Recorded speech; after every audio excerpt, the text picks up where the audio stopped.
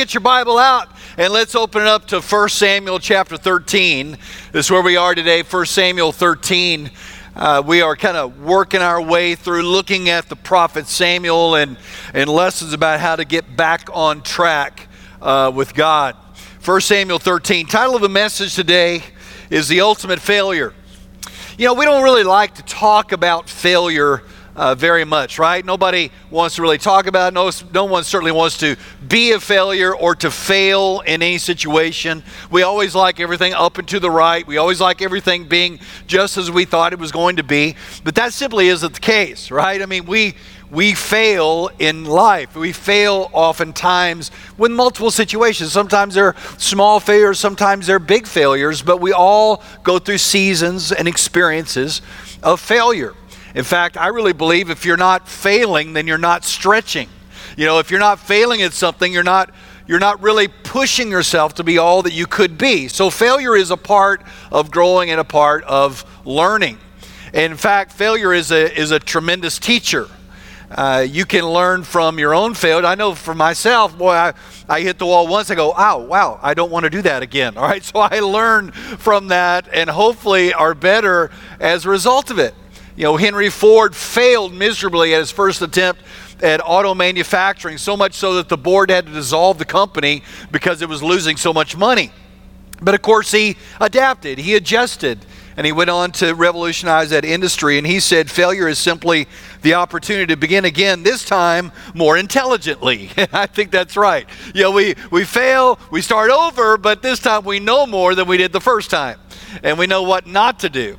And failure, one of the things about failure is you can learn from your own failure, but you can also learn from other people's failures. That's less painful, right? Okay, I see what they did. I definitely don't want to do that. And the Bible is filled with people like that, where they failed and it's preserved so that we can learn from them so that we don't follow in the same pattern or that we fall into the same traps or problems that they did. And what we're going to do today is look at a man who had tremendous promise, tremendous potential, and yet failed. And we're going to learn from him how not to experience the ultimate failure in life. And we're going to learn what that is. So that's in 1 Samuel chapter 13. And so before we jump into the story, again, we're kind of in a storyline here, so if you missed last week or 2 weeks before, I'd encourage you to go back because all this is kind of a continuous story. So we're kind of jumping in the middle here, but let me kind of catch you up to speed. The people of Israel have decided that they want a king. They no longer want to be a theocracy where God is leading them and raising up what he called judges or military leaders to protect them. Now they want a king, like all the other nations have a king. So they're moving from a theocracy to a monarchy. And Samuel is in the midst of this transition. And so God chooses a king for them. And he chose a man named Saul. And Saul had all the kingly qualities that you would expect, right? He was literally taller than everybody else, good looking, strong, intelligent. He had all the things that you would look at and say, that guy looks like a king, all right? And so Saul fit the bill. He fit the description. And so Samuel appoints Saul as king. And then not too long after that, there's an uprising of the Amorites. And so Saul leads a whole battalion, an army of Israelites against them and has a tremendous victory. He puts them down. And so they all come back to Gilgal, man, and they anoint permanently Saul as their king, and it is a wonderful thing. I mean, Saul is riding high. The polls are up, all right? His popularity rating is through the roof. He is trending on social media. Everything is great. I mean, the press loves him. Everybody loves him. We got a king. We've kicked some tail. Everything's great. We're on the upswing. We're finally going to be who we're supposed to be. We got us a king. And so everything is wonderful. And that's where we pick up in chapter 13.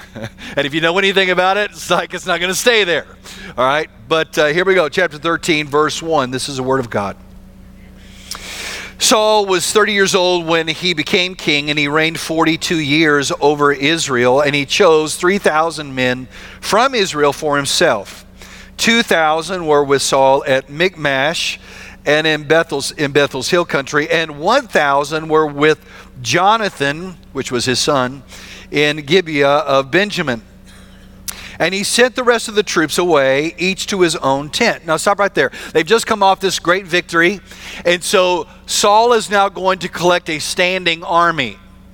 He sends the rest of the guys home. Thank you guys for fighting. You're free to go back home. I'm going to retain 3,000 men, 2 with Saul, 1,000 with Jonathan as a standing army. And so let's continue reading. Verse 3, and Jonathan attacked the Philistine garrison that was at Geba, and the Philistines heard about it. So Saul blew the ram's horn throughout the land, saying, let the Hebrews hear. And all of Israel heard the news. Saul has attacked the Philistine garrison, and Israel is now repulsive to the Philistines. Then the troops were summoned to join Saul at Gilgal. All right, so they've just come off this great victory, right? They beat the Amorites. They had this great victory, and so they're kind of following the momentum, right? The momentum is with them. They've had this great victory. Now they've got a standing army. And so Jonathan feels like, hey, if there's ever a time to attack the Philistines, which, by the way, let me remind you, the Philistines had their thumb on the Israelites this whole time. All right, they've been oppressing, they've been overshadowing them. They're the ones that are ruling the region. And they're like, hey, if we're ever going to throw the shackles off these guys, now's the time to do it. We got the wind at our back. We got us a king. We're winning. God is with us. Let's take them out. And so Jonathan goes and he attacks a battalion right there at Geba, which Geba, by the way, was deep in Israelite territory. So that just shows the extent of the Philistine presence with them. And so he attacks them and he wins. He defeats this small garrison, and there's a victory.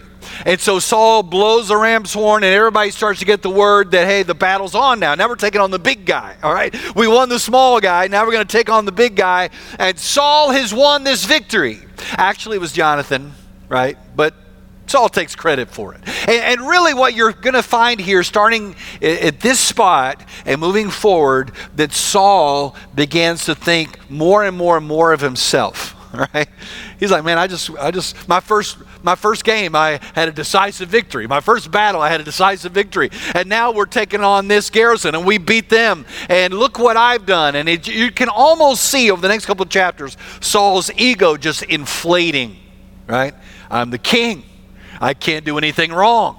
No one can defeat me. That kind of idea. In fact, when you get to chapter 15, he actually builds a monument for himself.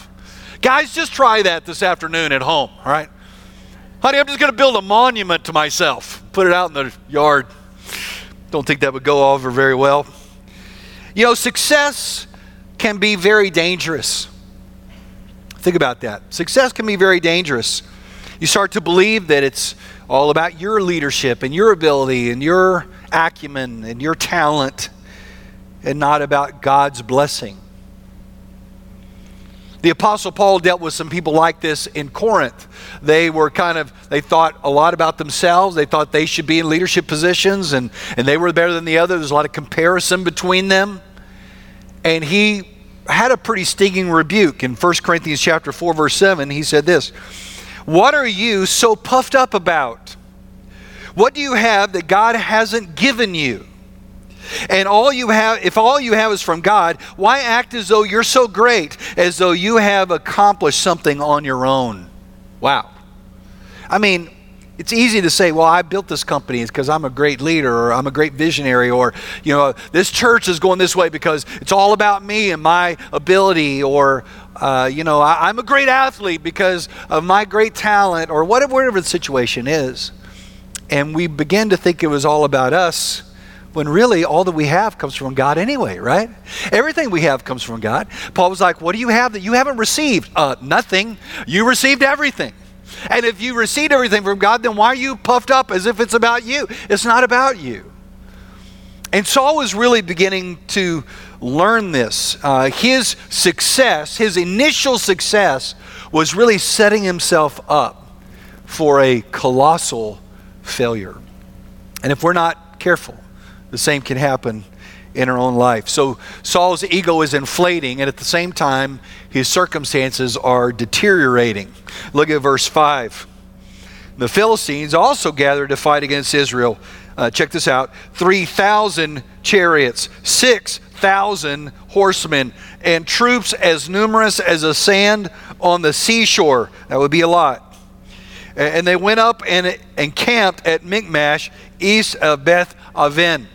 So these Philistines, remember, they're the superpower. Yeah, they lost a little garrison, but they're not going to take that loss lying down. They're going to show some force. And so they marshal, 1,000, right? 3,000 chariots, 6,000 horsemen, as many as you can number of troops. And they're going to show these little Israelites who's really boss. Right? Just because you won this little thing, don't get any ideas. We are still in charge. And so there's this massive show of force. And so what do the Israelites do? Well, they are pretty terrified. Check this out, verse 6. The men of Israel saw that they were in trouble. No duh. Because the troops were in a difficult situation. They hid in caves and thickets among the rocks and in holes and cisterns. And some Hebrews even crossed the Jordan to the land of Gad and Gilead. And Saul, however, was still in Gilgal, and all his troops were gripped with fear. So what did they do? They scattered. All right. I mean, literally like cockroaches when you turn on the light. I mean, they were scattering. They were in holes and caves, and some went across the Jordan into another region. They were just getting out of Dodge because they had poked the bear, and now it was coming down on them, and they are scattering. So here is Saul now. He's with Gilgal. Remember, he just had the big victory. He's thinking all about himself, and now his troops are falling apart.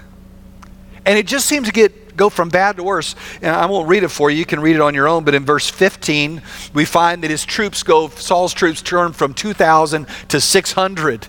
I mean, they're just leaving him by the droves.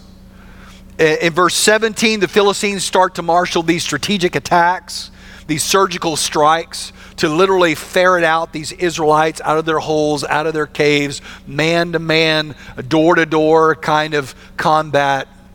And then in verse 19, you discover that the Israelites didn't even have weapons. All they had were farming equipment. There was no blacksmith, and so they couldn't create weapons.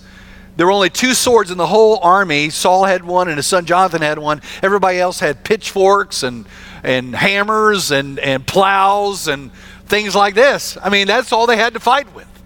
So they were not only outmanned, but they were outgunned in every possible way, and Saul is in big trouble. Man, he thought he was all that, and very quickly the momentum has shifted. The wind has shifted, and now he's in a very dangerous and serious situation. So what does he do? This is Saul's big test. I really believe if you could mark Saul's leadership as king, there are moments in time when what you do in that moment as a leader pivots you one direction or the other. And this is Saul's pivot moment. All right, if he acts one way, it's going to go well for him. If he acts another way, it's not going to go well for him. And he is teetering on this very defining moment in his leadership and as a person. How do you respond when things don't go well? How do you deal with it when last quarter you lost more money than you did this quarter, or things are trending downward and it looks like things aren't going to turn back? How do you handle it when your dreams and your hopes that you had don't seem to come to fruition? How do you handle it when you're in a relationship and it's falling apart? How do you handle these things? Do you get angry? Do you get angry with God, or do you press in and take control? How do you respond? Well, what we're going to find is that Saul is going to make a bad decision. Let's look at it, verse 8. He waited 7 days for the appointed time that Samuel had set. But Samuel didn't come to Gilgal, and the troops were deserting him. So Saul said, "Bring me the burnt offering and the fellowship offerings." And he offered the burnt offerings. And just as he finished offering the burnt offering, Samuel arrived. So Saul went out to greet him. And Samuel asked him, "What have you done?" Now stop there for just a minute. Samuel told Saul, I want you to go to Gilgal, would you wait for 7 days? We know that from chapter 10, verse 8. So he is there. Saul is waiting. He's waiting. He's waiting. Everything is falling apart. He's losing guys by the day. The enemy is growing in strength and moving toward him. Everything is not going well at all. He's definitely under pressure. People are looking for him as king. You know, it's awesome to be king when everything's going great, right? Not so great to be king when things are going bad. Right? Everybody wants to be in charge when everything is awesome. It's not so great to be in charge when everything is not going awesome. And so now all of a sudden, it's for the first time things are not going well, and he is struggling with what to do. And he's supposed to wait for this period of time before, and then wait for Samuel to show up. Then Samuel's going to offer up an offering to God before they engage in battle. Now this was very important because they knew they didn't want to go into battle without God's favor or God's protection. And so he's waiting. Samuel's not coming. Finally he goes, just give me that fire. I'm going to offer the sacrifice myself, and then we're going to move on.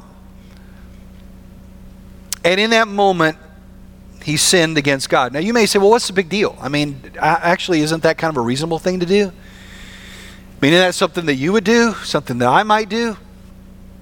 But here's what you need to understand, that God, in this monarchy that God had established, there was a king and there was a prophet priest, right? One was a military leader, one was a spiritual leader. They each had their lane. They each had their area of authority under God, but they were never to usurp the other's authority. Samuel was the one to hear from God, to offer sacrifice to God, and to speak on God's behalf. That was not Saul's job. Saul's job was to lead on the battlefield. And so for Saul to do this was to usurp the power that did not belong to him. By the way, there's only one person that could serve as prophet, priest, and king, and that is Jesus. When Christ comes, he will be prophet, priest, and king, but not until then. And so Saul usurped authority that was not his. He was also setting a dangerous precedent for other kings to follow, which you would find Uzziah doing the same thing much later, at which God judged him. And so it was seen by God as a direct affront to God's clear instruction. He clearly disobeyed the Lord in this moment. It was a blatant act. Now look at verse 11. It says, so Samuel asked him, what have you done? And Saul answered, well, when I saw that the troops were deserting me and you didn't come until the appointed days and the Philistines were gathering at Michmash, I thought, well, the Philistines will now descend on me at Gilgal, and I haven't sought the Lord's favor. So I forced myself to offer the burnt offering. You hear what he's saying? Listen, Samuel, you know, I mean, my guys were leaving me. I didn't know what to do. You didn't show up on time.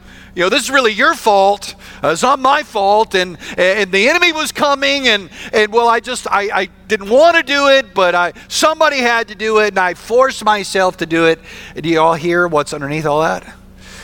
Excuse. It's their fault. It's your fault, Samuel. It's their fault. It's everybody else's fault, but who?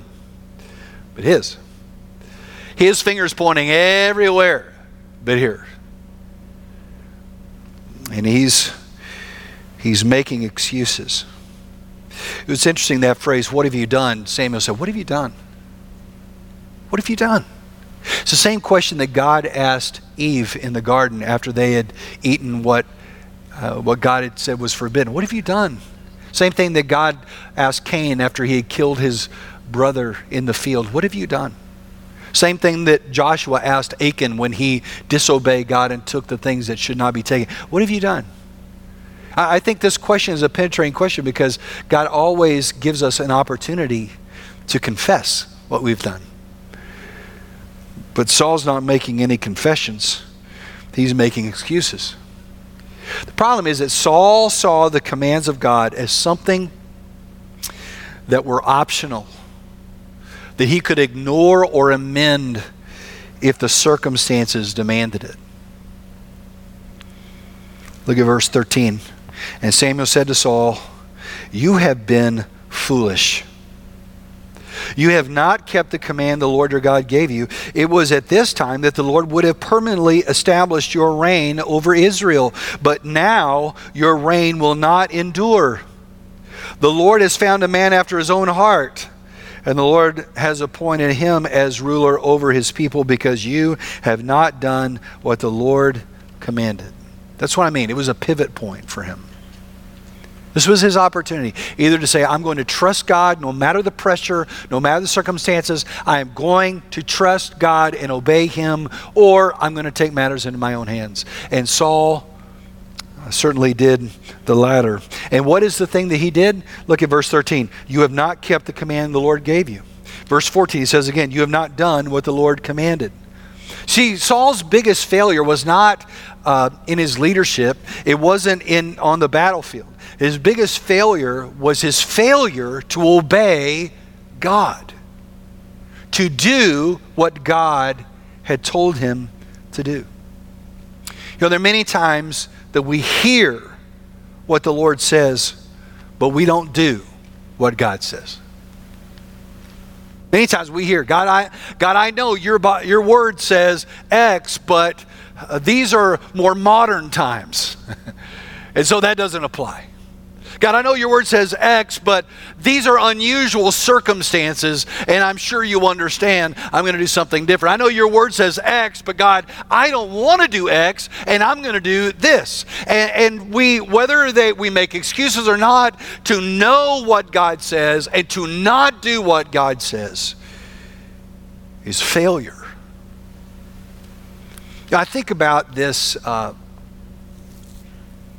many years ago, while I was still in college. I can remember working at a bank. And I remember the day that we were all huddled around a small little TV in the break room to watch the Space Shuttle Challenger launch.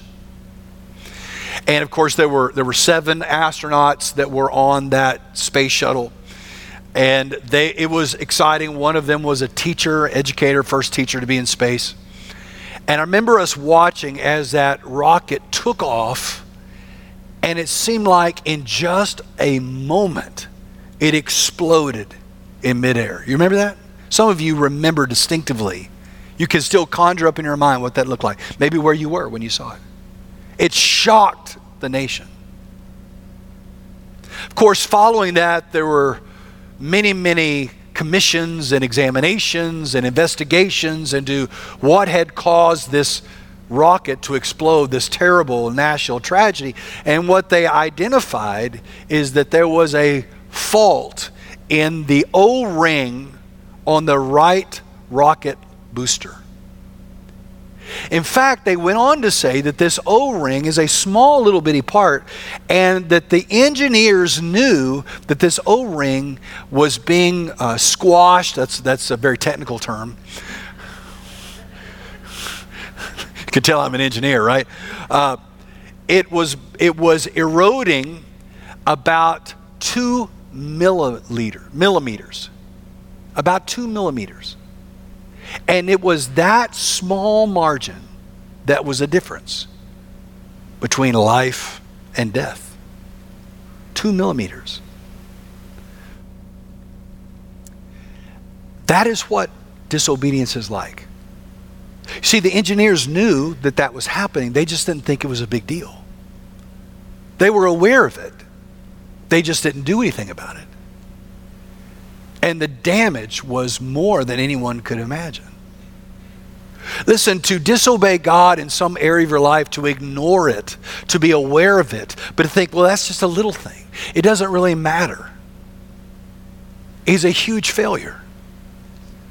This is what happened with Saul. Well, it's not that big a deal. I'm just going to just burn this sacrifice. What's the big deal? But yet it was a big deal. And that small infraction, that disobedience to God, had lasting implications for him and his own family.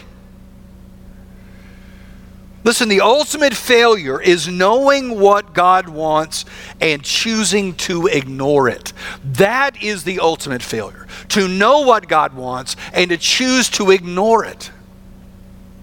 Now you may say, well, Craig, why is disobedience so important? Why is it such a big deal to God? Well, let me give you a couple of things to write down. Number one is disobedience is an affront to God's authority in your life. When God says, I want you to do X, and you choose not to do X, basically what you're doing, you're setting yourself up as the authority above God.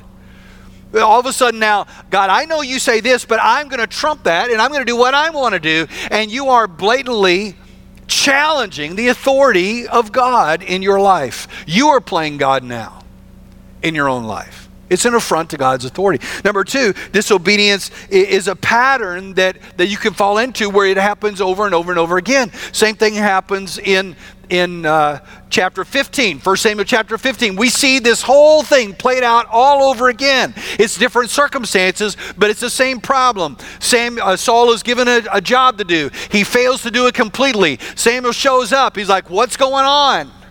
Why haven't you done it? Saul makes excuses. Well, I was afraid of this. I was afraid of that. Same thing all over again. Chapter 13, chapter 15 are carbon copies. And ultimately at this point, Samuel says, the kingdom has been ripped from your hands. You see, I mean, when you go down that road of disobedience in one area, I got away with it here, now I can choose to do it here and here and here, and you begin to compartmentalize, you begin to desensitize yourself to the things that are right and wrong, and you end up in a very, very bad place. Disobedience becomes a pattern of your life. That's why God says don't do it. And then thirdly, disobedience prevents you from realizing your full redemptive potential, because that's what happened with Saul. I mean, he said you could have had your kingdom established forever. You see, this was his pivot point. This was his defining moment. But because you chose to disobey God, you will no longer be king. And your son will not be king. And you will miss out on how God wanted to use you. Listen, if you allow disobedience in your life, it can bend you. It can keep you from being used by God to your ultimate potential. And I think it just grieves the heart of God. When I read chapter 13, I just feel sad. You know, I feel sad for Saul, because he had no idea that this one, what he thought was a simple, small decision, had such lasting ramifications. I feel sad for Samuel because he loved Saul and wanted Saul to do well and was brokenhearted over it. I feel the same sadness when I talk to people that have made decisions in their life that they know were disobedience to God, and they knew it at the time and they did it anyway, and then they weep in my office because they had no idea the implications of that one decision. It breaks my heart. It breaks God's heart. In 1 Samuel 15, verse 22, Samuel said, to obey is better than sacrifice. In other words, to obey God is better than being religious. To obey God is better than singing worship songs. To obey God is better than memorizing verses. To obey God is better than serving. To obey God is better than doing good to other people. To obey God is better. Why? Because without obedience, nothing else really matters. What God's looking for in you and in me is obedience. See, at the very core of being a disciple of Jesus is obeying Jesus. I know that sounds very fundamental, but I want to make sure I say that again. At the core of what it means to be a disciple of Jesus is obeying Jesus. Discipleship and lordship are the same. You can't distinguish one from the other. If you're going to be a disciple of Jesus, it means that you're obeying Jesus in every part of your life to the best of your knowledge. And when you are not, you're confessing it quickly so that you can be obedient to Him. To obey Jesus, to be a disciple of Jesus, is to say yes to Him. And we're living in a day when a lot of people want to separate those two. They want Jesus as Savior. They do not want Him as Lord. They want what Jesus offers. They just don't want what He commands. They want Jesus' blessing, but they don't want to obey Him, especially in difficult seasons and choices of life. And this is why Jesus asked this penetrating question. In Luke chapter 6, verse 46, He said, why do you call me Lord, Lord, and do not do what I say? Wow. Why do you call me Lord? Lord, I just pray. No, hold on a minute. Why are you calling me Lord when you refuse to do what I have commanded you to do? Somehow we've got a way, we can separate what God commands from our relationship with him, and we can worship and we can post things online and we can, give our great verses, but yet here's this blaring area of disobedience, and we act like it's all right. And God is like, why do you call me Lord, Lord? In fact, Jesus went on to say, after that question, he said, let me tell you what lordship really looks like. He said, if you take what I say and you do it, you actually obey it, it's like you're building your house on a rock. And when the storms come, then it's going to stand, right? But if you hear what I say and you choose to ignore it, you choose to disobey it, it's like building your life on sand. And when the storm comes, it will not stand. And what Saul is happening in his life is his house is falling down because he chose to disobey God in his own life. The ultimate failure is knowing what God wants and choosing to ignore it. Samuel told Saul that day, he said, the Lord has found a man after his own heart. This man after his own heart, this is a reference to David, who we will meet next week. All right, next week we're going to get to David. But I think it is also a foreshadowing of Jesus, who is the ultimate man after the Father's heart, right? In many ways, Jesus is the opposite of Saul. Saul elevated himself. Jesus humbled himself. Saul wavered. Jesus was resolute. Saul blamed others. Jesus never did. Saul was afraid. Jesus went unafraid to the cross for you and for me. It's only through Jesus' obedience that we can be right with God. Jesus offered the ultimate sacrifice. And that was a sacrifice of his own life for you and for me. Listen, the ultimate failure in life is not how you did in your job. That doesn't define you. It's not whether you made the team or not. That doesn't define you. It's not about your grades or if you got into that graduate school or not. That's not what defines you. But the ultimate failure is to know what God says to do and choose to ignore it. That will.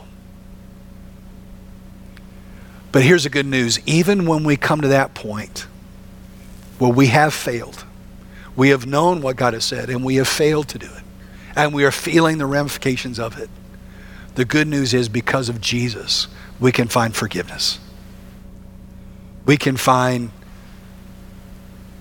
a clean slate. We can find grace. That failure, as bad as it is, does not have to be a lasting failure. Because you can start over because of what Christ has done. I want you to bow your heads with me for just a minute. You may be here today and you say, Craig, I can tell that there have been times in my life that I've failed God. I failed the Lord. And I realize that I've sinned against God. And maybe I'm a lot like Saul. I've made lots of mistakes. I've made a lot of excuses. But I realize now what I need is forgiveness. I need to start over. That's why Jesus came. Jesus came for you to start over, to find and experience forgiveness. And right where you are, you can choose to turn to him. Maybe right now you realize, I need Christ in my life. I need forgiveness. I need to start over. Then I want to pray a simple prayer of faith with you.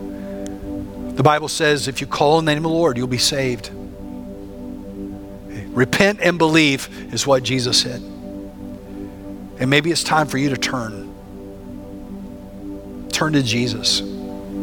Ask him to clean you on the inside. Ask him to help you start over again. To move from failure to fellowship with him.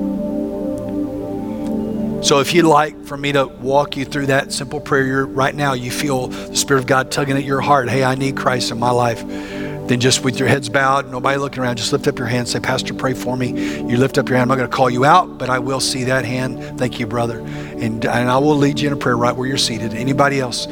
Pastor, pray for me. I need Christ, all right? Okay, thank you. All right, thank you. All right. Pastor, pray for me. I need Christ in my life. Pray for me. I need Jesus. All right. Anybody else? Okay. Yeah. Okay. All right. Put your hands down. Just right where you are. Let's just pray together. Just pray with me. Dear Lord, I know I have sinned against you. And I have failed in so many ways. But Jesus, I believe you died on the cross for me. I believe you rose from the dead. And so I'm asking you now, please forgive me. Please wash me clean on the inside. My hope is in you. And Lord, I want to follow you all the days of my life.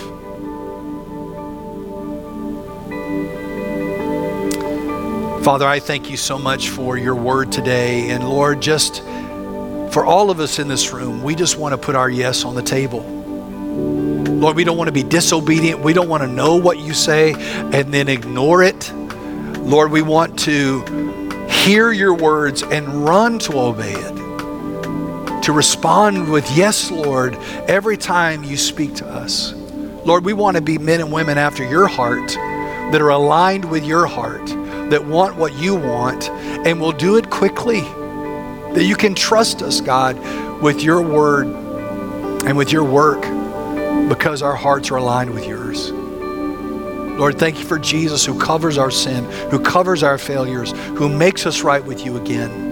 Our ultimate sacrifice, and we worship him today. We pray this in Jesus' name.